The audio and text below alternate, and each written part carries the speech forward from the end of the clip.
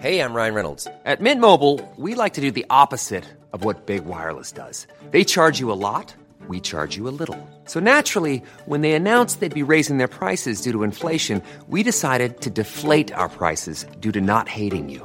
That's right. We're cutting the price of Mint Unlimited from $30 a month to just $15 a month. Give it a try at mintmobile.com/switch. $45 up front for 3 months plus taxes and fees. Promo rate for new customers for limited time. Unlimited more than 40 gigabytes per month. Slows full terms at mintmobile.com. Hey there, it's Michelle Norris. I'm host of a podcast called Your Mama's Kitchen. When I travel, I'm usually looking for a way to find a taste of home when I'm not at home. And one of the things I love to do when I am at home is entertain. And Airbnb allows me to do that. When I was in California recently, I rented a house that had a great kitchen. And when we were sitting around the table, we're all thinking, we're in someone else's house. Someone could be in all of our homes as well.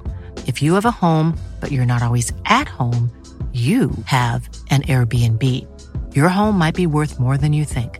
Find out how much at airbnb.com/host. There's never been a faster or easier way to start your weight loss journey than with PlushCare. PlushCare accepts most insurance plans and gives you online access to board-certified physicians who can prescribe FDA-approved weight loss medications like Wegovy and Zepbound for those who qualify.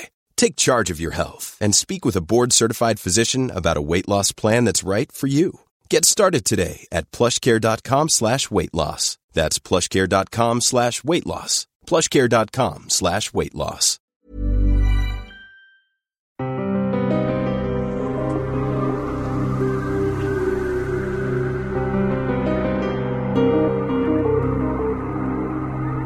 Trying to connect hillbilly Bud Gregory with the atomic dust destroying America was like joining simple math and nuclear physics.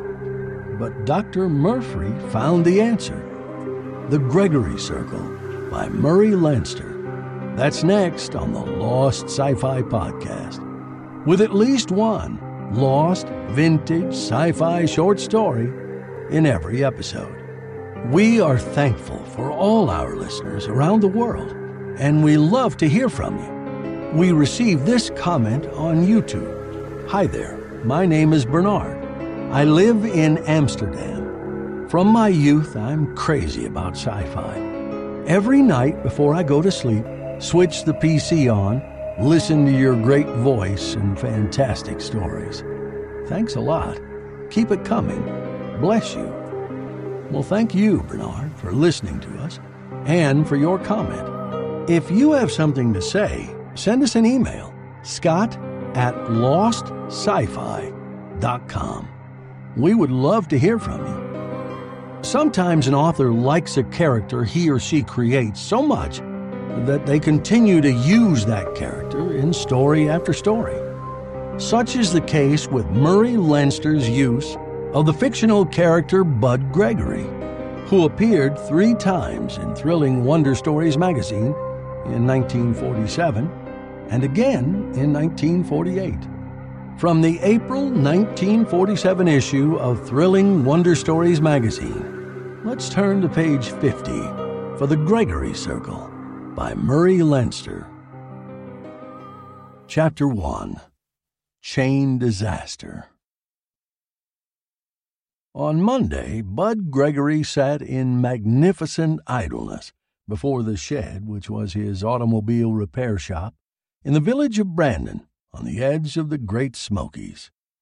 That day, something impalpable and invisible descended upon Cincinnati, and people began to go to hospitals with their blood undergoing changes over which the doctors threw up their hands.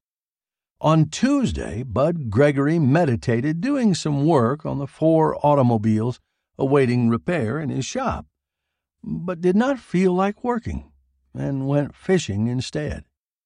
On that day, the Geiger counters in the Bureau of Standards in Washington went uniformly crazy, so that it was impossible to standardize the byproducts of the atomic piles turning out nuclear explosive for national defense. On Wednesday, Bud Gregory reluctantly put in half an hour's work. Yawning, he took his pay for the job and went home and took a nap. That day, 40 head of cattle on a West Virginia hillside lay down and died, and a trout stream in Georgia was found to be full of dead fish. 4 cancer patients in a home for incurables in Frankfort, Kentucky, suddenly took a quite impossible turn for the better. They walked out of the hospital 3 weeks later and went back to work. On Thursday, Bud Gregory, that was the way of it at the beginning. Bud Gregory seemed to have no connection with any one of the series of unusual events. The events themselves were simply preposterous, as, for example, the fact that all the foliage in a 10-mile patch of mountain country in Pennsylvania turned vaguely purplish overnight, and then wilted and turned to unwholesome pulp. 3 days later, there was not a green leaf or a living blade of grass in 30-odd square miles. That did not seem to have any rational connection with Bud Gregory or any other event, but the connection was there. It was Dr. David Murphy of the Bureau of Standards who was the first to add the various items together to a plausible sum. It did not include a backwoods automobile repairman, of course. There was no data for that. But it was a very sound guess just the same. Murphy was a physicist, not a doctor of medicine, and his salary at the Bureau was $4,200 a year, with an appropriate civil service rating. He added the several odd events together, and they were convincing. But the answer was apparently impossible. He could not get any of his superiors in the Bureau to agree with him on the need for action. He thought the need was very great indeed. So he took a certain amount of accumulated civil service leave, drew out $500 from his bank, and drove off in his battered old car to investigate at his own expense. Tucked in the car were certain items of equipment from the Bureau which he had no right to borrow, and which would take most of a year's pay to replace if anything should happen to them. He went to the sere and barren area in Pennsylvania and made certain tests. He drove to Cincinnati and made more tests. He went on to the place in West Virginia where cattle had died, and asked questions and did improbable things to other ailing cows and steers. Then he drove back to Washington at the best speed his rattletrap car could make. He went first to his home and told his wife to pack up. He explained with crisp precision, and she looked at him in frightened doubt. He went to the Bureau of Standards. He was still technically on leave, and showed the results of his test to some of the men who worked with him. They were still unable to use the Geiger counters in the Bureau, but one of his friends was heading for New York to use apparatus at Columbia, which had not gone haywire. Murphy got him to take along his samples. Then he went to a friend who happened to be a meteorologist and got confirmatory bad news. The weather maps of the period covering the unexplained phenomena told him just how likely his surmise was, and where a search should be made for the primary cause of the disasters.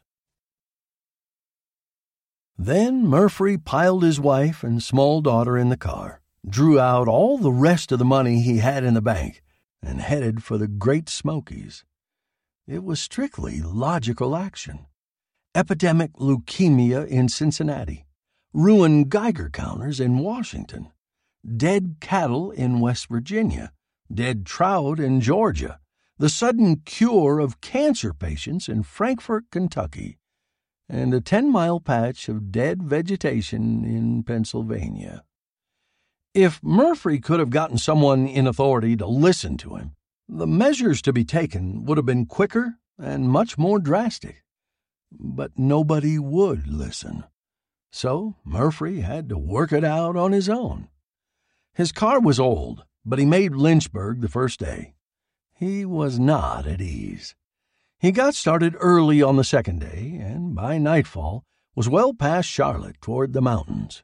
He and his family stopped at a small country hotel, and during the evening, Murphy got in to talk with a power line man who told him worriedly that power line losses over 3 counties had gone up to 7 times normal in 2 days in a smooth curve, and now were headed down again.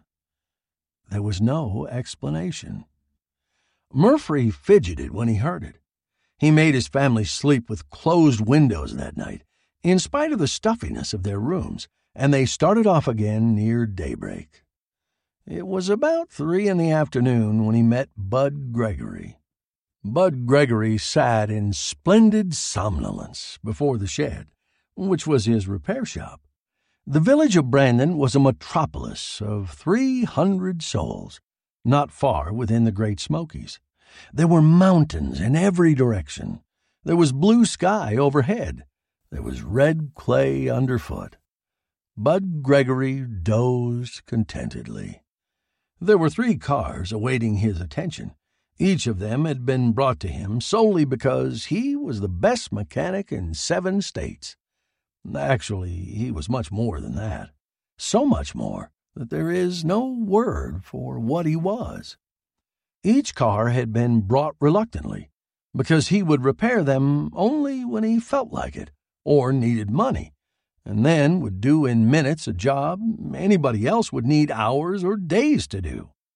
At the moment, he did not feel like working, and he did not need money, so he dozed. Flies buzzed about him.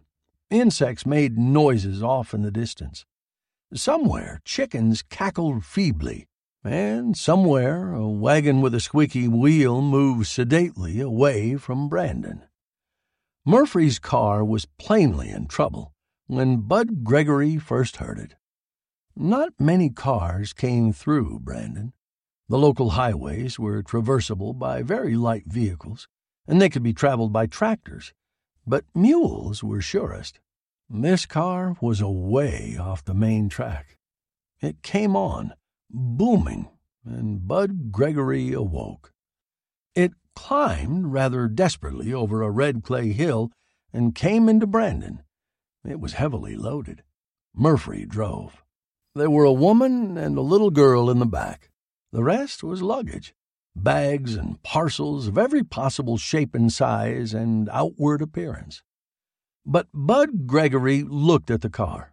Murphy saw his sign and steered the car toward it.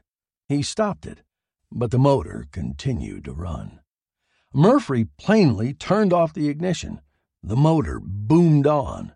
Murphy got out and called to Bud above the noise of the engine. It won't stop. Bud rose, slouched to the car, and threw up the hood. He reached in. There were thunderous, racketing explosions. The motor stopped dead. Then it made frying, cooking noises. "You're lucky," Bud drawled. "Didn't burn out no bearings yet." Then he drawled again. "Pump shaft broke, huh?" "Yes," Murphy said bitterly. "I kept going in hope of coming on a repair shop. Can you fix it? Will the motor freeze up?" Bud spoke negligently, looking at the car and all the parcels. "Uh-huh. Oil's all burn up in the cylinders. When she cools, she freezes. But if you pour water in her now, you'll bust the cylinder block." Murphy clamped his jaws, his hands clenched. He wasn't far enough into the Smokies for his needs, and that power line loss business meant that he had to hurry. "Any chance of getting another car?" he asked desperately. Buying another car would put an impossible dent in his resources, but he felt that the matter was urgent enough to justify such a step. He had 2 possible courses of action, this and flight to the farthest possible part of the West. He'd chosen this because it meant a fight against the danger he foresaw. "This here's a pretty good car," Bud Gregory drawled. "Fix her up, and she'll be all right." "But it'll take days," said Murphy bitterly. "You've got to take the motor practically apart."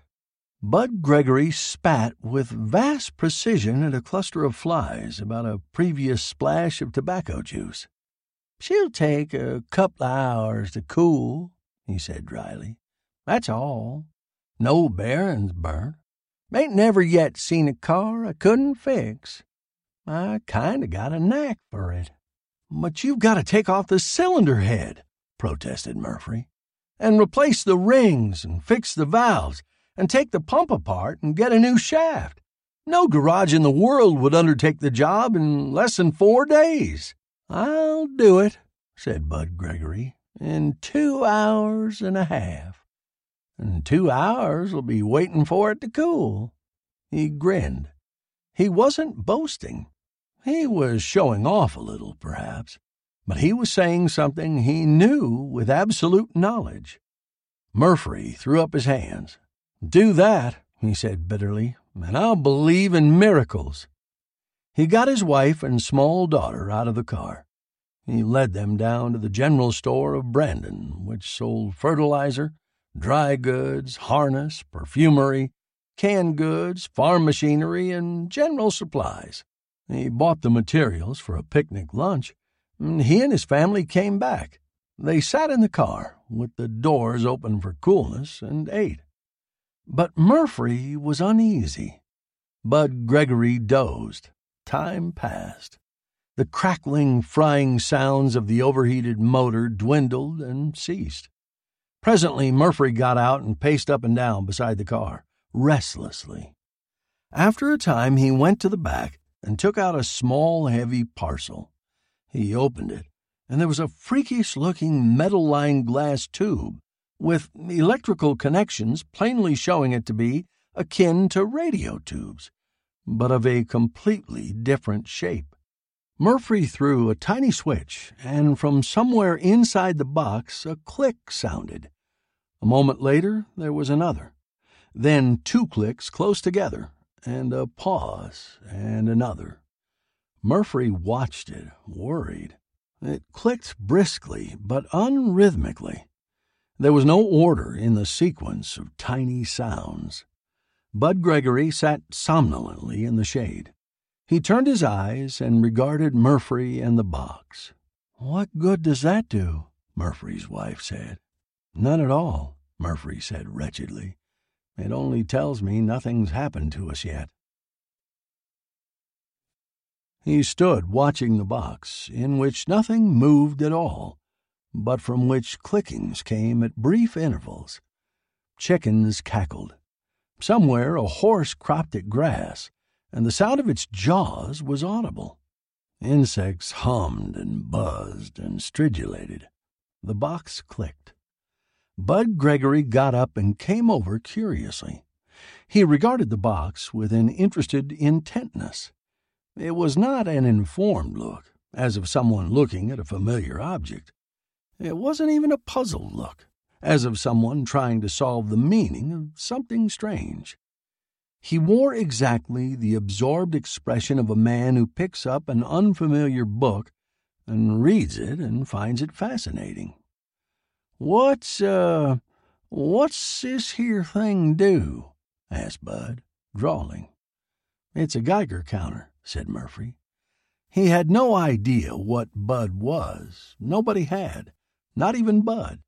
But Murphy said, "It counts cosmic ray impacts and neutrons. It's a detector for cosmic rays and radioactivity." Bud's face remained uncomprehending. "Don't mean nothing to me," he drawled. "Kind of funny, though, how it works. Something hits and current goes through, and then it cuts off till something else hits. Why you want it for?" Chapter 2. Miracle. It was genuine curiosity, but an ordinary man, looking at a Geiger counter, does not understand that a tiny particle at high velocity, so small that it passes through a glass tube and a metal lining without hindrance, makes a Geiger tube temporarily conductive. Murphy stared blankly at Bud Gregory. "How the heck?" Then he said curiously, It was invented to detect radiations that come from nobody knows where, and it's used in the plants that make atom bombs to tell when there's too much radioactivity, too much for safety. I heard about atom bombs, Bud Gregory drawled. Never knew how they worked.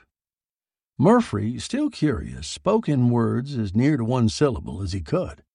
This man had said he could make an impossible repair and had the air of knowing what he was talking about. He looked at a Geiger counter, and he knew how it worked and had not the least idea what it was used for. Murphy gave him a necessarily elementary account of atomic fission. He was appalled at the inadequacy of his explanation, even as he finished it. But Bud Gregory drawled, "Oh, that. I get it. Them little things that knock that uranium stuff to flinders are the same kind of things that make this dinkus work. They kind of knock a little bit of air apart when they hit it. I bet they change one kind of stuff to another kind, too, if enough of 'em hit it. Huh?" Murphy jumped a foot. This lanky and ignorant backwoods repairman had absorbed highly abstruse theory, put into a form so simplified that it practically ceased to have any meaning at all, and had immediately deduced the fact of ionization of gases by neutron collision and the transmutation of elements. He not only understood, but could use his understanding. "Right interesting," said Bud Gregory, and yawned. "I reckon your motor's cool enough to work on." He put his hand on the cylinder block. It was definitely hot, but not hot enough to scorch his fingers. "Yeah," he said, "I'll fix the pump shaft first." He went languidly to a well beside the repair shed. He drew a bucket of water. He poured it into the radiator. There was a very minor hissing, which ceased immediately. He filled the radiator, reached down and worked at the pump shaft with his fingers, and with a speculative, distant look in his eyes, then straightened up. He shambled into the shed and came out, trailing a long, flexible cable behind him. Up to the very edge of the Smokies, and for a varying distance into them, there is no village so small or so remote that it does not have electric power. He put a round wooden cheese box on the running board of the car and drew out 2 shorter cables with clips on their ends. He adjusted them.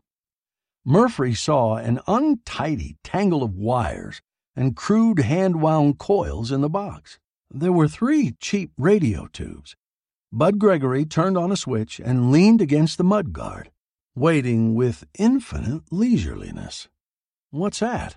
asked Murphy, indicating the cheese box. "Ain't got any name," said Bud Gregory. "Something I fixed up to weld stuff with. It's welding your shaft." He looked absolutely into the distance. "It saves a lot of work," he added, without interest. But you can't weld a shaft without taking it out," protested Murphy. "It'd short." Bud Gregory yawned. "This don't. It's some kind of stuff them tubes make. It don't go through iron. It just kind of bounces around. Where there's a break, it heats up and welds. When it's all welded, it just bounces around." Murphy swallowed. He walked around the car and looked at the apparatus in the cheese box. He traced leads with his eyes. His mouth opened and closed. "But that can't do anything," he protested. "The current will just go around and around." "All right," said Bud Gregory. "Just as you please." He waited patiently. Presently there was a faint humming noise. Bud Gregory turned off the switch and reached down. He removed the connecting clamps and meditatively fumbled with the water pump. "That's okay," he finally said. "Try it if you like." He poked in the cheese box, changing connections apparently at random. Murphy reached down and fingered the water pump.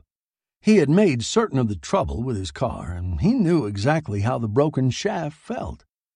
Now it was perfect, exactly as if it had been taken out, welded, smoothed, trued, and replaced. "It feels all right," said Murphy incredulously. "Yeah," said Bud Gregory, "it is. Your car's froze now, though. Take the handle and try it." Murphy got out the starting handle from the toolbox. He inserted it and strained. The motor was frozen solid. It could not be stirred. Murphy felt sick. "Wait a minute," said Bud Gregory, "and try again." He put a single one of the clamps on the motor and tucked the other way in the cheese box. He turned on the switch. "Heave now," he suggested. Murphy heaved and almost fell over. There was no resistance to the movement of the motor except compression, which was infinitely springy. There was no friction whatever. It moved with an incredible fluid ease. It had never moved so effortlessly, though the compression remained as perfect as it had ever been. Murphy stared. Bud Gregory took off the clamp. "Try again," he said, grinning. With all his strength, Murphy could not move the motor. Overheated, it was frozen tight with all the oil burned from the inner surface of the cylinders. Yet an instant before— "Yeah," said Bud Gregory dryly. He threw on the ignition switch, got into the driver's seat, and stepped on the starter. The motor fairly bounced into life. It ran smoothly. He adjusted it to a comfortable idling speed and got out. "We'll run her for 10-15 minutes," he said casually, "to get fresh oil spread around. Then you all fixed." Murphy simply goggled. "How does that work?" he said blankly. Bud Gregory shrugged. "Steel is little hunks of stuff sticking together. These tubes make a kind of stuff that makes the outside ones slide easy on each other. I fixed up this dinkus to help loosen nuts that was too tight, and for working on axles and so on. That'll be $5, okay?" "Yes, my word," said Murphy. He fumbled out his wallet and turned over a $5 bill. "Listen, you eliminated friction completely. There wasn't any friction. Where'd you get the idea for that thing?" Bud Gregory yawned. "It just come to me. I got a knack for fixing things." "It should be patented," said Murphy feverishly. "What'll you make one of these for me for?" Bud Gregory grinned lazily. "Too much trouble. Took me a day and a half to put it together and get it working. I don't like that kind of work. $100? $500? And royalties?" Bud Gregory shrugged. "Too much trouble," he said. "I get along. Don't aim to work myself to death. You can go along now. Your car's all right." He shambled over to his chair. He seated himself with an air of infinite relaxation and leaned back against the corner of the shed. As Murphy drove away, he raised one hand in utterly lazy farewell. But Murphy drove down the red clay road marveling. There had been only a 2-hour delay, instead of the 4 to 7 days that any other garage in the world would have needed. Murphy drove to what he believed would be either the only safe place within 1,000 miles, that, or the place where he and his family would definitely be killed. But for a while, he did not think of that. He was facing the slowly realized fact that Bud Gregory was something that there isn't yet a word for. He could not yet realize the full significance of the discovery, but it was startling enough to knock out of his head, for the moment, even the deadly danger implied by leukemia in Cincinnati, and dead grass in Pennsylvania, and dead trout in Georgia, and Geiger counters gone crazy in Washington. Murphy still didn't connect Bud Gregory with the danger. Chapter 3. Hidden Connection. Death fell out of a rain cloud in Kansas. A driving summer rainstorm swept across the wheat fields of the plains, and where it fell, the growing wheat died. The occupants of every farmhouse on which the rainstorm beat died too in a matter of days. The Mississippi River became a stinking broth of dead and rotting fish above St. Louis, and the noisomeness floated downstream to poison the water all the way to the Gulf and beyond. Dead birds fell from the skies over a dozen states, and where they fell, the earth went barren in little round spaces about them. A patch of the Gulf Stream turned white with dead fish. A game preserve in Alabama became depopulated. There were 300 deaths in one night in Louisville. There were 60 in Chicago. The Tennessee Valley Power Generating Plant blew out every dynamo in 5 hectic minutes, during which sheet lightning hurtled all about the interior of the generator buildings. Then death struck Akron, Ohio. Everybody knows about that.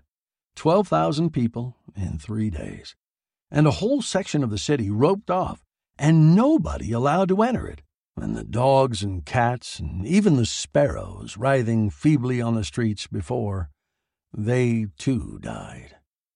It was radioactive dust that had done it, and Oak Ridge was blamed as the only possible source of radioactive dust and gas which could kill capriciously at a distance of hundreds of miles. The newspapers raged.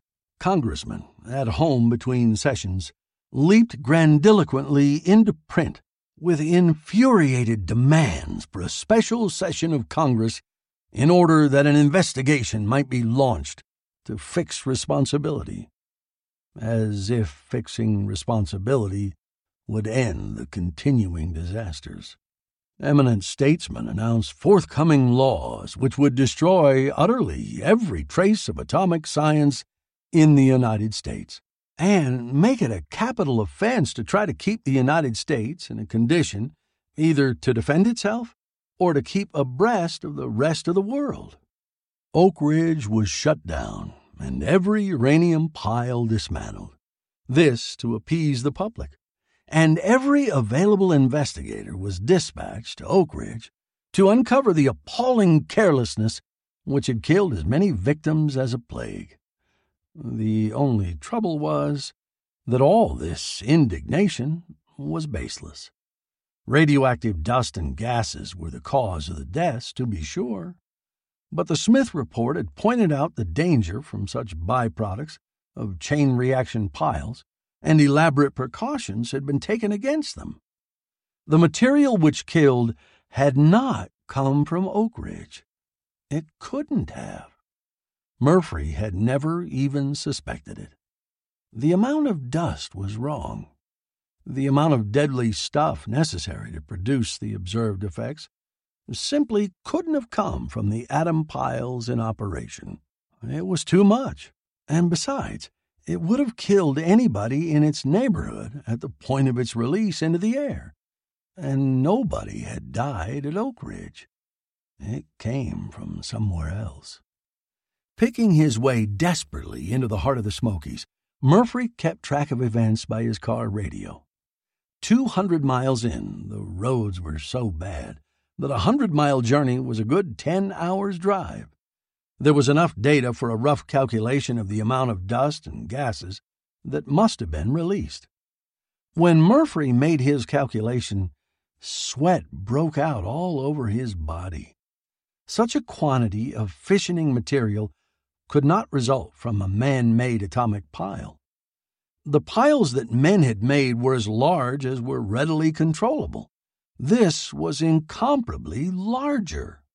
All the piles at Oak Ridge and at Hanford in Washington together could not produce a 20th or 100th of the stuff that had been released.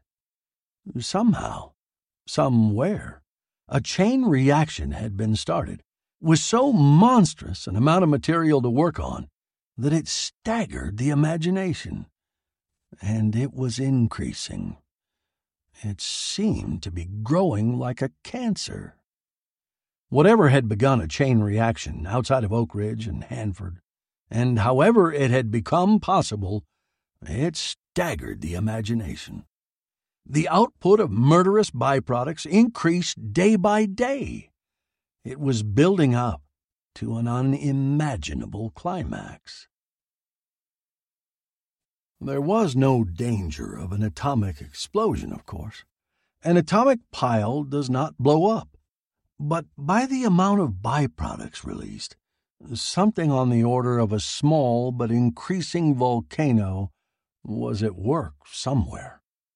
Instead of giving off relatively harmless gases and smoke, it gave off the most deadly substances known to man.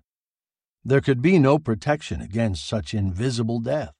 Poured into the air at sufficiently high level, doubtless carried up by a column of hot air, finely divided dust and deadly gas could travel for hundreds of miles before touching Earth. Apparently, they did. Where they touched Earth, nothing could live. Not only did living things die after breathing in the deadly stuff, but the ground itself became murderous. To walk on an area where the ground emitted radioactive radiation was to die, to breathe the air exposed to those rays. Murphy went desperately on in his search for the impossible source of the invisible carriers of death. He found the first evidence that he was on the right track 100 miles from a telephone. He was far beyond power lines and railroads. He was in that Appalachian highlands where life and language is 100 years behind the rest of America. He stopped to buy food and ask hopeless questions at a tiny, unbelievably primitive store. He tried the Geiger counter, and it clicked measurably more often than before. 20 miles farther on, its rate of clicking had gone up 50%.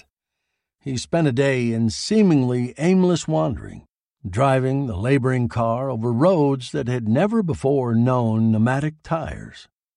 Then he left his wife and daughter as boarders in a hillbilly cabin.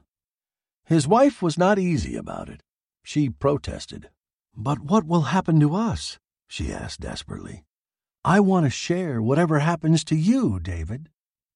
Murphy was not a particularly heroic person. He was frankly scared, but he spoke firmly. "Listen, my dear, something like a uranium pile has started up somewhere in these hills. It's on a scale that nobody's ever imagined before. It's so big that it's incredible that human beings could have started it. It's pouring out radioactive dust and gases into the air. They're being spread by the winds. Where the stuff lands, everything dies. And the pile is increasing in size and violence. If it keeps on increasing, it will make at least this continent uninhabitable, and it may destroy all the life in the world. Not only human life, but every bird and beast, and even the fish in the ocean deeps.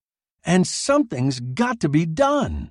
"But I brought you so far with me," said Murphy doggedly, "because you were no safer in Washington than anywhere else. So far, death from the thing is a matter of pure chance. Wherever it's happening, the ground must be so hot that a column of air rises from it like smoke from a forest fire. But the place where there's least smoke from a fire is close to its edge. That's why I brought you this close. You're safer here than farther away, and much safer than you'd be closer." "But you intend to go on," she protested. "I've got a protective suit," he told her. "I managed to borrow one quite unlawfully from the Bureau. I couldn't get more. If I can get close enough to the thing to map it, or simply locate it, drone planes can complete the exploration. But I've got to know, and I've got to take back some sort of evidence. I'm going to be as careful as I can, my dear. The only hope that exists for me is to get back with accurate information. I'll take that to Washington. And then I take you and the kid as far away from here as what money we have will carry us. And if you don't get back, you'll be safe here longer than anywhere else," he told her. "In the nature of things, if the stuff rises up on a hot air column, it won't start to drop until it's a long way off. We're probably not more than 100 miles from whatever impossible thing a natural atomic pile is. I'm leaving you what money I have. It'll keep you here for years. Unless something can be done, the rest of America will be a desert long before that time. I'm guessing," he added gloomily. "But nobody else is even doing that. They blame Oak Ridge, but the weather maps point clearly to this area as the place from which the dust must have been dispersed." It was not a sentimental parting. Murphy was an earnest family man who happened also to be a scientist. He had done what he could for his family's safety, and it wasn't much. But now he had to do something which would most probably be quite futile, on the remote chance that it could do some good. If the source of radioactive dust clouds now drifting over America were a natural phenomenon, like a volcano, it was hardly likely that anything could be done about it.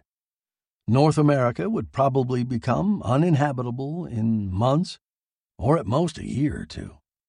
There might be some areas on the West Coast where prevailing winds could keep away the poison for a time, but it was entirely possible that ultimately the whole earth would become a desert of radioactive sand, and its seas empty of even microscopic life.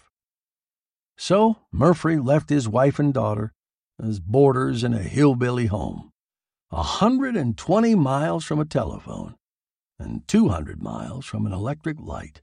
He went on to verify the danger that he seemed to be the only living man to evaluate correctly. He still did not connect Bud Gregory with it. Chapter 4. The Horror Hole.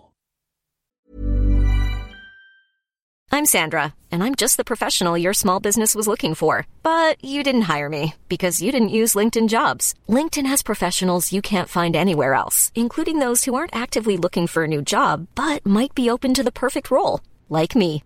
In a given month, over 70% of LinkedIn users don't visit other leading job sites. So if you're not looking on LinkedIn, you'll miss out on great candidates like Sandra. Start hiring professionals like a professional. Post your free job on linkedin.com/people today.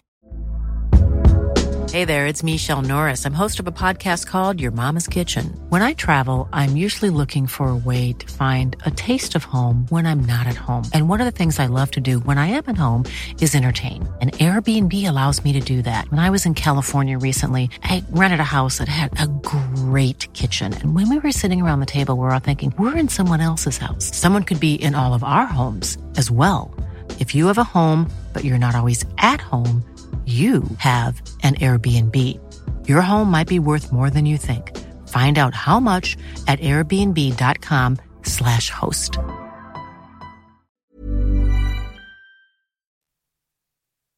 Motorists drove shakily to doctors in half a dozen cities, sick and frightened. They had high fevers and all the symptoms of burns, but there was no sign of injury upon their bodies. Then it was observed that a patch of blight had appeared upon a coastal highway. All the vegetation in a space half a mile long and 300 yards wide had died overnight. The highway ran through the blighted area. All the motorists had driven through it. Fish died in a reservoir connected to a great city's water supply system. The city's water was cut off, and a desperate attempt made to bring in drinking water by tank car. Power lines leading from Niagara Falls were shorted by arcs, which leaped across the air gap separating the wires. Then came the deaths in Louisville. Nobody thought about Murphy, of course. He went on doggedly, unspectacularly, in search of the thing he knew might mean the depopulation of a continent, and, of course, his own death, if he should succeed in finding it. He went deeper and deeper into that island of the primitive, the back country of the Smokies. There was no flat land. Mountains were everywhere. Spurs and crags and sprawling monsters of stone, with blankets of forest to their tips, patches of cornfield at slopes of 30 and 40 degrees. There were bearded, ragged mountaineers with suspicion of strangers as an instinct, barefooted broods of tow-headed children, and mountains, and more mountains, and more. Murphy's progress was necessarily indirect, because he could get only the vaguest of bearings upon his objective. The Geiger counter clicked ever more rapidly. On the second day after he had left his wife behind, Murphy put on his protective suit. He looked more strange and aroused more suspicion among the mountaineers. There were no more roads, only trails now. The car, however, was lighter not only by the absence of his wife and daughter, but by all of their personal possessions. He wormed his way along impossible paths, fording small streams and climbing prohibitive grades, while the noise of the Geiger counter increased to a steady, minor roar. He came to a mountain cabin where nothing moved. A dog lay on the rickety porch and did not even raise its head to bark at him. Murphy got out of his car and went to the cabin. He had been so intent on the task of making progress in the direction he wished to go that he had not noticed the fact that the foliage here was dead in patches, that everything which had been green looked sickly. He called, and a feeble voice answered him. The family in the house was dying. He gave them water and stayed to prepare food for them. There was absolutely nothing else to be done. He knew what had happened, of course. They had been burned, painlessly, like sunburn, by the radiations from that monstrous atomic furnace which somewhere steadily poisoned the air. The burns went deep into their bodies. They had high fevers. They were languid and weak. They looked like ghosts. He asked questions and put food and water handy for them. Then he went on. There was nothing else to do. Only 4 miles farther, his car ceased to have any power at all. A Geiger counter works because it is so designed that a single cosmic ray or neutron entering it and ionizing the gas within it breaks down the insulating properties of a partial vacuum and allows a current to pass. Here the air was so completely ionized that it had become a partial conductor. The spark plugs spat small sparks. The timer worked erratically. The ignition system went haywire in air which permitted a current to pass. He got out. He managed to turn it about, ready for retreat. He heaved his portable Geiger counter over his shoulder.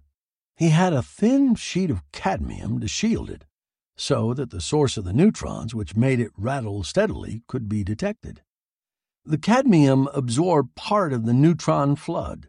It lessened the counter's rattling when between the tube and the neutron source. He went on foot. Mountains reared upward on every side, and there were thick forests on every hand, but they were dead or dying. Once in a mile or two he saw small mountaineer cabins. They showed no sign of life. He did not approach them. The people in them were dead, or so near it that nothing on earth could help them. And his protective suit was not perfect. In any case, he was receiving already a possibly dangerous dosage of radiation. Every minute of continued exposure added to his danger. He must get away as soon as he dared. But he struggled onward, over a landscape more desolate than that of the moon, because the moon has never known life, while this knew only death. He reached a crest which was actually a pass between mountains. A steady wind blew from behind him here, and the counter roared. The cadmium plate affected it, but not too much. This must be the place for which he searched. He went on.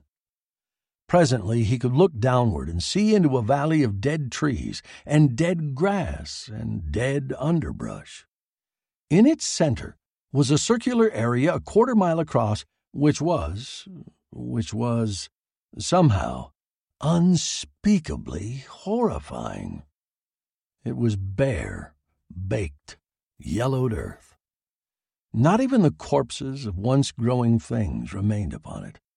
It was simply red clay baked to a tawny orange, almost, but not quite, at red heat, still baking from some monstrous temperature down below. Murphy saw dried leaves borne on the wind toward it. They fluttered above it, and crisped, and carbonized, and went skyward, smoldering. There was a steady column of air rising from this hot place, as from a chimney. At the very edge of the round area was the remnant of a log cabin.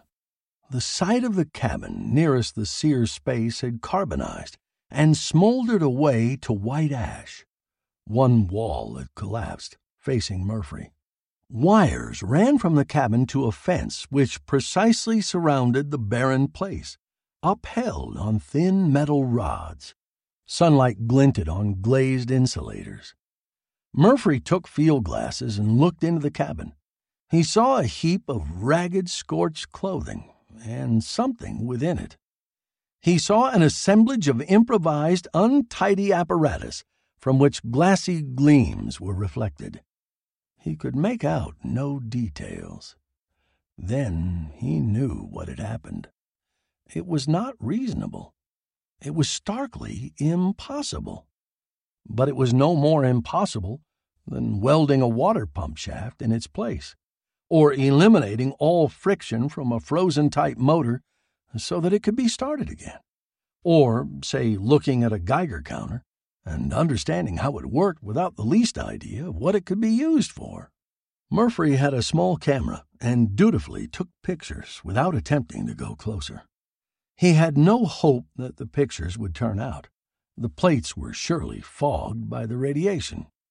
He bent his cadmium plate into a half-cylinder and did his best to make sure of what he now unreasonably knew. The results were not clean-cut. They did not have that precise clarity that a really convincing test of a physical phenomenon should possess. But the edge of the barren area was sharp. It was distinct, and the neutron flood came from the air above the bare space only.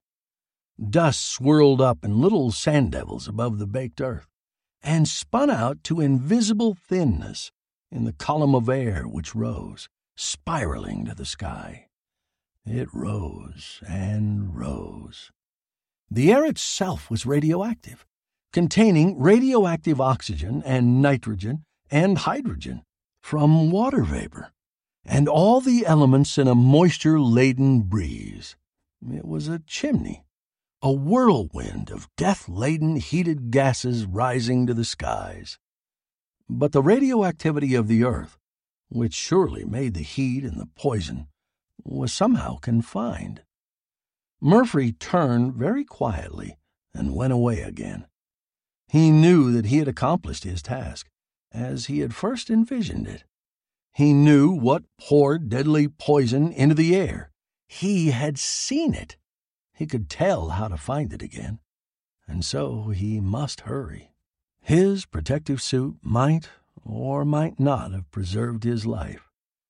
He might already be literally a dead man, though he still walked and breathed and thought feverishly. If he could have been sure that he would live to descend into the valley and struggle to that half-burned log cabin, and utterly smash the vaguely seen heap of wires and tubes and hand-wound coils, and if he could have been sure that it would not increase the menace, he would have done it. His own life seemed a very small price to pay for the ending of that lifeless, motionless threat to the life of all the world. But he wasn't sure, and the information he had, especially the fact that he knew what Bud Gregory was so much more important than his own life that he could not risk the loss of what he had to tell. On the way from the place he had found, floundering on in the car that at first hardly ran at all, and then back through the tortuous way past the mountainsides of dying trees and patches of dying cornfields, and the small and squalid cabins in which nothing moved, and the spectacle of a world dying about him. Murphy hardly noticed the desolation, or thought about his own very probable death. He thought with a grim concentration of Bud Gregory. Chapter 5. He didn't know it was loaded. The car stopped again before the repair shed in Brandon. It was close to sunset. Bud Gregory sat in a leaned-back chair against the corner of the shed. There were 8 cars waiting for him to feel like working on them. He opened his eyes and grinned lazily as the car came to a stop. The sunset colorings were magnificent. There was a strange, vast quiet all about. It was the sunset hush. Murphy stopped the motor and got out. "Car's all right, ain't it?" asked Bud Gregory genially. "The car's all right," said Murphy, "but I want you to do something for me." "Not tonight," said Bud Gregory. He yawned. "I was thinking about knocking off and going home to supper." Murphy pulled out his wallet. He had thought it out carefully. An offer of too much money wouldn't mean a thing to this man. "I just want you to talk," said Murphy. $5 for half an hour, just for telling me about that outfit you built for somebody. That outfit that stops neutrons cold." Bud Gregory blinked at him. "Neutrons," Murphy reminded him, "are the little bits of stuff that make the Geiger counter, the funny radio tube, conduct electricity. You made an outfit for somebody that would stop them." Bud Gregory grinned. "Now, how in heck did you know that?" he asked, marveling. "That fella wasn't likely to tell nobody, and I ain't." "I know," said Murphy grimly. "That fella wasn't as smart as he thought he was. He's dead. That outfit killed him." Bud Gregory was startled. Then his grin turned rueful. "Serves him right," he said uncomfortably. "But it's his own fault. I told him it was dangerous, but he done me a dirty trick. He swore he was going to law me for the way I fixed his car. He said the way I fixed it, he couldn't sell it even if it would run. Then he says he'd call it square if I fixed up another kind of gadget for him. But I was going to go to jail or have to pay for his car if I didn't. I told him it was dangerous, but I didn't have no money to pay for his car. It run good, too, better'n a new one." Murphy waited. He counted out 5 $1 bills. "If he's dead," repeated Bud Gregory uncomfortably, "it ain't my fault. I told him it was dangerous, but he wanted it. So ruther'n try to pay $125 or have a pack of lawin', I done it. It took a time, too." Murphy handed over 1 $1 bill. "That's 6 minutes' talk," he said. "Go on." Bud Gregory leaned back. He spat expansively. "Don't mind this kind of work so much," he said appreciatively. "This fellow come driving in just like you done. He'd skidded off a wet clay patch and smashed his radiator all to smithereens. He wanted me to fix it. It was too tough a job. I told him I didn't aim to work myself to death, but he kept pestering me. So I says, 'All right, I'll fix her so she can run for $10. I thought that'd scare him off, but he took me up, and I didn't know how to fix it. But I knew I could figure out a way. So I got to thinking, with him pacing up and down, waiting for me to set to work. And I thought to myself, fixing that radiator is a job of work. It'd be easier to figure out some other way to keep her cool. And then it came to me." "What?" "All the radiator does," drawled Bud Gregory, "is let the heat get out of the cooling water. His radiator wasn't no good. If I fixed up some other way to take the heat out of the cooling water, She'd run just as good, and I could bypass the radiator with a piece of hose. So I done it. Took me near an hour." "How'd you take the heat out of the water?" demanded Murphy. "Shucks," said Bud Gregory. "I got a knack for that kind of thing. You know, you can heat a wire by passing a current through it. I figured you could cool a wire by taking current out of it. I fixed up a wire so the little hunks of stuff that metal's made of got all lined up. Then the heat tries to knock 'em out of line and makes 'em pass on them. Them little spinning things that an electric current is." Murphy felt a crawling sensation at the back of his skull. This was uncanny. Bud Gregory was speaking of the polarization of atoms in a metal wire, which cannot be done, so that the random movements imparted by heat, which he could not know anything at all about, would set up strains, which could only be relieved by an exchange of electrons, which would, in turn, mean a current of electricity. He had simply reversed the normal process of turning current into heat, and had turned heat into electricity to cool a motor. The direct transformation of heat into electricity has been a scientist's dream for 100 years, one never accomplished. But Bud Gregory had done it to save himself the trouble of repairing a shattered radiator. "So," said Bud Gregory, "I stuck that wire in a hose and bypassed the radiator. It'd take out the heat and give current. I strung some ordinary wire under the car to use up the current. That's all. The car run good. He went off, but a week later he came back, raging that he couldn't sell his car. Nobody'd buy it without a regular radiator working. How long I been talking?" Murphy silently passed over another dollar bill. Bud Gregory was decidedly something that there is no word for. He knew intuitively the things that trained scientists have as yet only partly found out. Just as some men know by instinct where fish will be found and what bait they will rise to, Bud Gregory knew the behavior of atoms and electrons. As freak mathematical marvels, some of them half imbeciles otherwise, perform infinitely complex mathematics problems in their heads with no clear idea of the process. So Bud Gregory performed miracles in physics with no idea how he did it. He simply knew the right answer when a problem was presented. Murphy felt an envy so acute that it was almost hatred.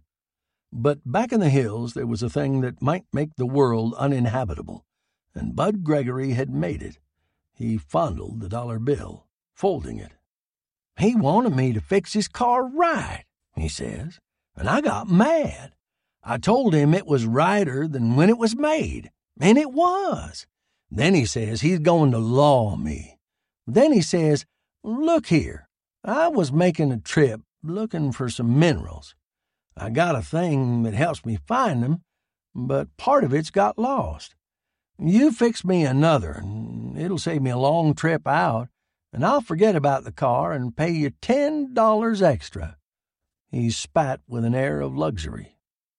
He had a dinkus like you got, only bigger, and he'd had a sheet of metal that was supposed to block off them little hunks of stuff that come down out of the sky. That's what had got lost. He says if I can fix something to take its place, he'll call it square, but he'll law me otherwise." Murphy interpreted mentally. Someone had been making a trip into the Smokies in search of minerals. He had a Geiger counter. He must have been working on a hunch that uranium could be found. It was not improbable. When Bud Gregory fixed his car in an utterly improbable fashion, as he'd fixed Murphy's, this unknown other man had understood like Murphy. But he'd come back in feigned rage and demanded the equivalent of a cadmium shield, knowing that cadmium was unavailable. He'd realized what Bud Gregory was, a near illiterate with intuitive knowledge of what subatomic particles could be made to do. a knowledge as unreasoning and as unconscious as the feats of mathematical geniuses. He demanded an impossibility because he knew Bud Gregory could achieve it. And Bud Gregory had. "He made me plenty mad," said the lanky man resentfully.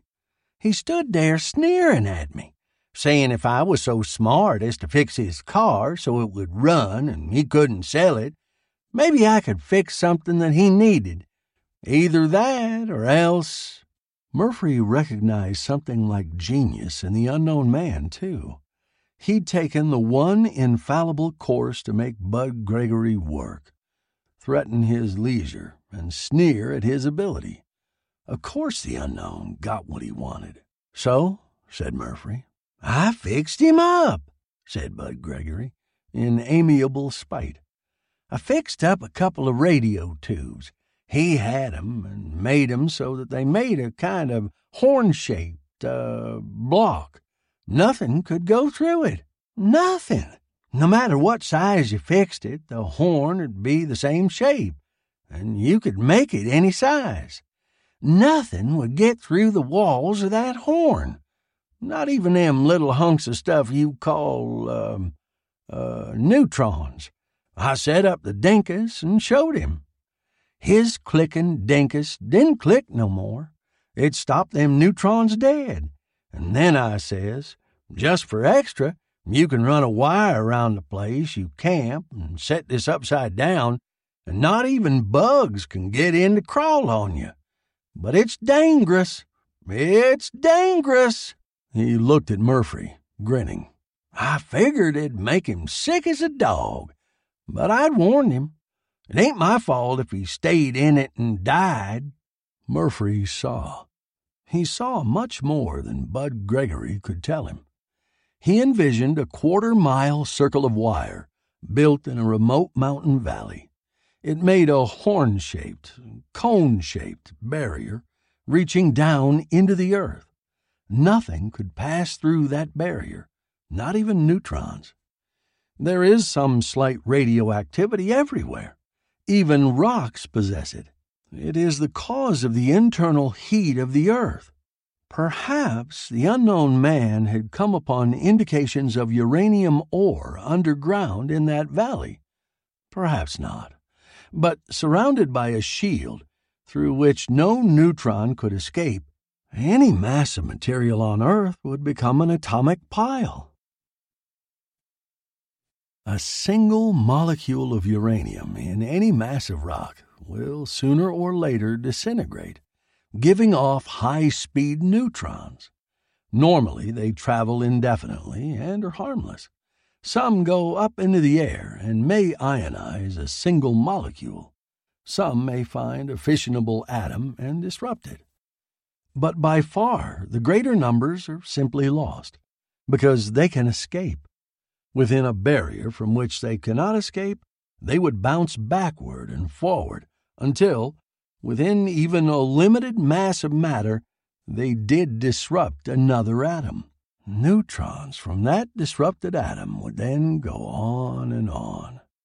An ordinary atomic pile must be of a certain minimum size, because it loses so many neutrons from its outer surface that no chain reaction can maintain itself. As the size of the pile increases, the number that does not escape increases faster than the number that does. There's a size where enough strike fissionable atoms before escaping to maintain the reaction. When as many are freed as escape the pile, a chain reaction sustains itself. But when none can escape, there is no minimum size. There is no minimum purity of materials. Prevent neutrons from escaping, and anything at all, of any size, becomes an atomic pile. Murphy passed over a third dollar bill. "Now I'm paying you to listen to me," he said evenly. "That man used your outfit and made a circular block for neutrons a quarter-mile across with the horn pointed down. Maybe 1 million, maybe 5 million tons of rock were inside it. Maybe there was some uranium in it, too. None of the neutrons could escape. Each one bounced back and forth until it broke another atom. That made more neutrons bounce back and forth and break other atoms. You knew that would happen. You knew even a little pile would make him sick. But he made a monstrous one. It didn't make him sick. It killed him. Perhaps he intended to run it a while and then shut it off. It would have created enough radioactive isotopes by its normal working to make him a millionaire many times over. But he didn't turn it off in time, because it killed him, and so the pile kept on working. Back in the mountains, it's working now. There's hot air rising from it, and every breath of it is deadly poison. It goes up high and the winds spread it, and presently it comes down to the ground again and kills. He didn't turn it off. Bud Gregory gaped at him. It was clear that he had never thought of such a thing. So much more than a genius that there is no word for it. He was like a child or a savage in that he could not think ahead. But he understood now. The unnameable intuition which had carried him to the achievement of a miracle had not told him the consequences of the miracle. But as Murphy pointed them out, he saw. My gosh, said Bud Gregory. He looked enormously concerned. Nobody can live to get to it to turn it off, said Murphy grimly. Maybe a plane can drop a bomb that'll blast it, but it'll be weeks before I can make myself believed. Meanwhile, there's poison being poured into the air. People are dying right now. For 5 miles around that thing you made, there's not even a blade of grass alive. The people in the cabins for 10 miles around are dying and don't know why. And that horn-shaped mass of ore and earth inside your field is full of more flying neutrons than any atom pile ever was. Suppose we turn that shield off with a bomb, and all those free neutrons are turned loose at once. How far away will they kill every living thing? 50 miles? 100 miles? Bud Gregory swallowed. He undoubtedly understood more clearly than Murphy himself, now that it was pointed out to him. My gosh, he said again. I didn't mean nothing like that. Murphy handed him a $4 bill with an indescribable sensation of irony. Now tell me how to turn it off without killing everybody all the way to here, he commanded evenly. If it kills me to do it, that's all right. But if you don't tell me how to stop the thing, I'm going to kill you, here and now. He didn't raise his voice.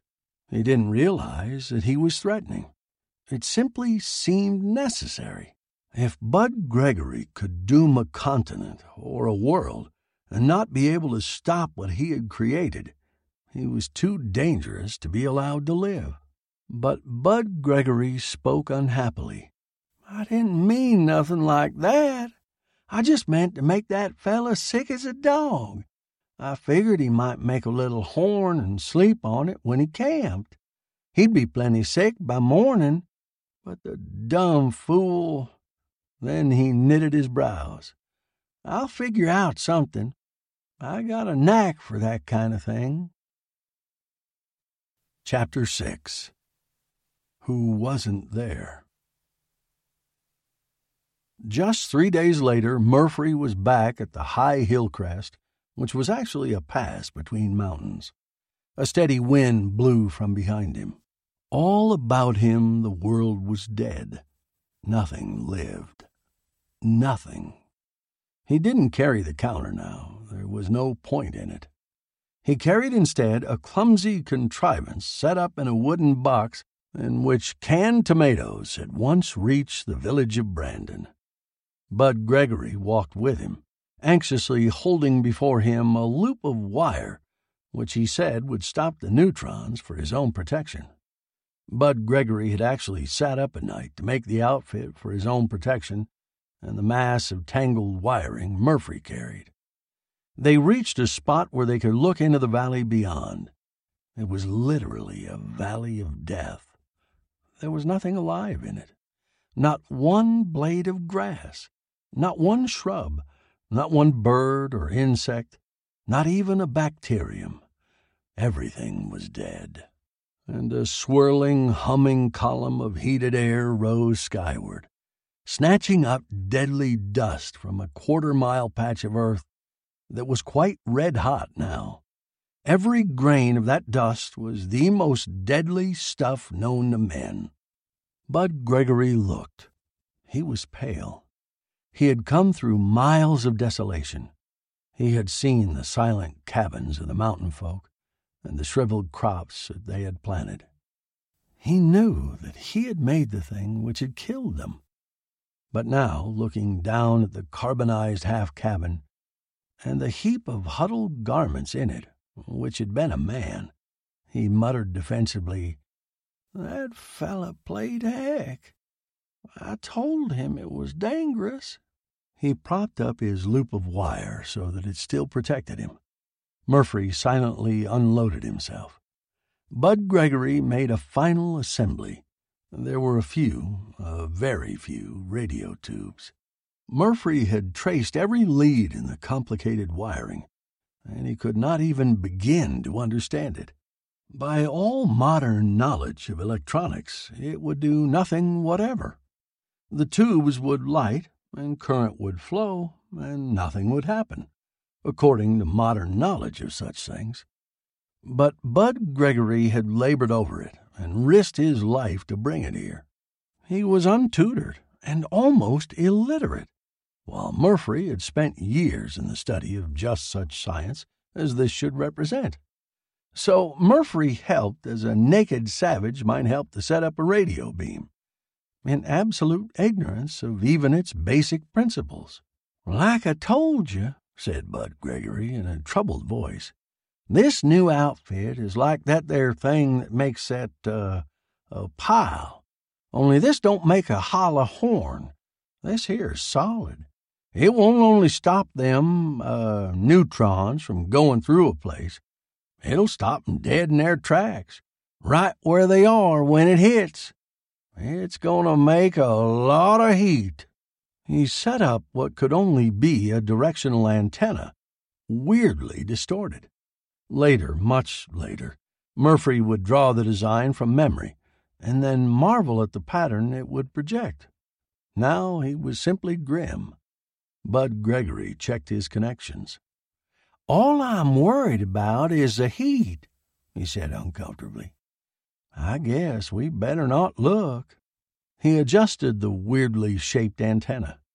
He sighted by some instinctive method of his own. Then he turned his head. "Don't look. It's a-gonna get hot." He threw a clumsy homemade switch, and the earth rocked. There were probably some millions of tons of material acting as an atomic pile, filled with all the monstrous energy of speeding neutrons. Then, suddenly, those neutrons stopped. Radioactivity stopped. Dead. And all the monstrous power of the reaction in being was converted into heat. It was not atomic energy at all. It was neutronic energy, which is of a different and vastly lower order. But that was enough. The sheer expansion of stone, raised thousands of degrees in the fraction of a second, made the ground stagger. Murphy reeled as the very hills shook beneath them. There was a lurid flash of light. The dull red glowing surface of the quarter-mile circle became instantly molten, white-hot liquid. There was a monstrous bellowing and rumbling from the very bowels of the earth. And then the round lake of melted earth spouted upward. Gases underground strove mightily to expand in the mass of melted magma. Lava welled up and spread and engulfed the tiny fence and the half-burned cabin and the incredibly small apparatus which had created the whole cancerous thing. Cabin and everything else disappeared in the spreading white-hot flood. Then bubbles reached the surface. Gigantic masses of incandescent gas leaped upward. The rock was literally effervescing, boiling, bubbling, in a horrible, blinding froth which spouted masses of liquid stone into the sky. Murphy stood his ground for seconds only. Bud Gregory turned and ran, and Murphy ran with him. Ahead of them, a fiery mass of rock hurtled down and splashed. Fire broke out. There were other fires to right and left. Just once, as he fled, Murphy turned his eyes backward and saw a meteor-like mass of melted stone fall upon and obliterate the apparatus they had brought and used in the pass. Murphy felt an illogical sense of relief, even as he ran on desperately. The noise died down in half an hour. After all, huge as the thing had been, it was minute by comparison with an actual volcano, however much more deadly. By the time they had reached the car, storm clouds were gathering over the blazing area. 10 miles away, the car ran perfectly from the first, in proof that there was no longer a neutron flood to ionize the air. 10 miles away, they saw rain falling upon smokily flaming hillsides. Lightning flashed among dark clouds. Water poured down. Not even a forest fire could survive such a downpour. They went back to Brandon. It took them a day and night of steady driving, alternating at the wheel. Bud Gregory had little to say the whole way back. But when Murphy stopped the car before the repair shed and let him out, Gregory grinned uncomfortably. "What you going to do now?" he added apologetically. "I didn't mean to make nothing like that. He made me mad, and then he used that dinkus like it wasn't meant to be used." Murphy had left his wife and daughter in Brandon while they went back into the hills. Now he spoke tiredly. "I'll pick up my family and go back to Washington. I'll report as much as they'll believe. Anyhow, when that rock cools off, there'll be more radioactive stuff in it than is available in all the rest of the world together. Since your apparatus is cut off, it won't act as a pile now. But it's plenty radioactive." Bud Gregory swallowed. I lost time from work going along with you," he said uneasily. "You ought to pay me day wages anyhow. Huh? Say, you kind of like that thing I fixed your car with. How'd you like to buy it?" Murphy grimly got out his wallet. He counted what he had left. It was his expenses for getting back home. "I've got just $600, he said. "It's worth more, but I'll give you that for it." "She's yours," said Bud Gregory. All his uneasiness vanished. His eyes glistened. He brought out the round cheese box and put it in the back of Murphy's car. "Anyhow," he said contentedly, "I can always make another one when I got a mind to. So long." Murphy drove off and got his wife and little girl. He left Bud Gregory looking speculatively at the 8 automobiles awaiting the moment when he felt like working. Back in Washington, Murphy made his report. At first, they told him he was crazy. But seismographs did report a minor earthquake, centered just where he'd said. A plane flew over and brought back photographs which proved the truth. And then the Manhattan Project took over and built a splendid concrete road to the mass of highly, if artificially, radioactive rock, and extracted large quantities of practically every known radioactive isotope from it. Everybody was happy, but they wanted badly to talk to Bud Gregory, and they couldn't. When FBI men went to urge him imperatively to come to Washington, he had disappeared. He had bought one of the 8 cars in his repair shop for $25, repaired it by some magic of his own, and gone off with his wife and children. He was undoubtedly a motor tramp, roaming the highways contentedly, or sitting in magnificent somnolence, waiting until he felt like working or moving on. Incredible riches awaited him if he was ever found and consented to work. Neither event seemed likely. But Murphy was in the oddest situation of all. He couldn't be officially praised for what he did on leave, nor could he be required to give up the gadget he bought from Bud Gregory. And that gadget was useless. It worked, but nobody understood it, and every attempt to duplicate it had failed. Duplicates simply didn't do anything. Murphy is still studying it. But he did gain something after all. His wife and small daughter are likely to keep on living, and he was promoted a grade in the civil service. Now he gets $4,700 a year. Next week on the Lost Sci-Fi Podcast, Carthul was not the Earthman's god, but Carthul protected him while he was a guest in the temple, even if he tore the temple down. The Guest Rights by Robert Silverberg. That's next week on the Lost Sci-Fi Podcast.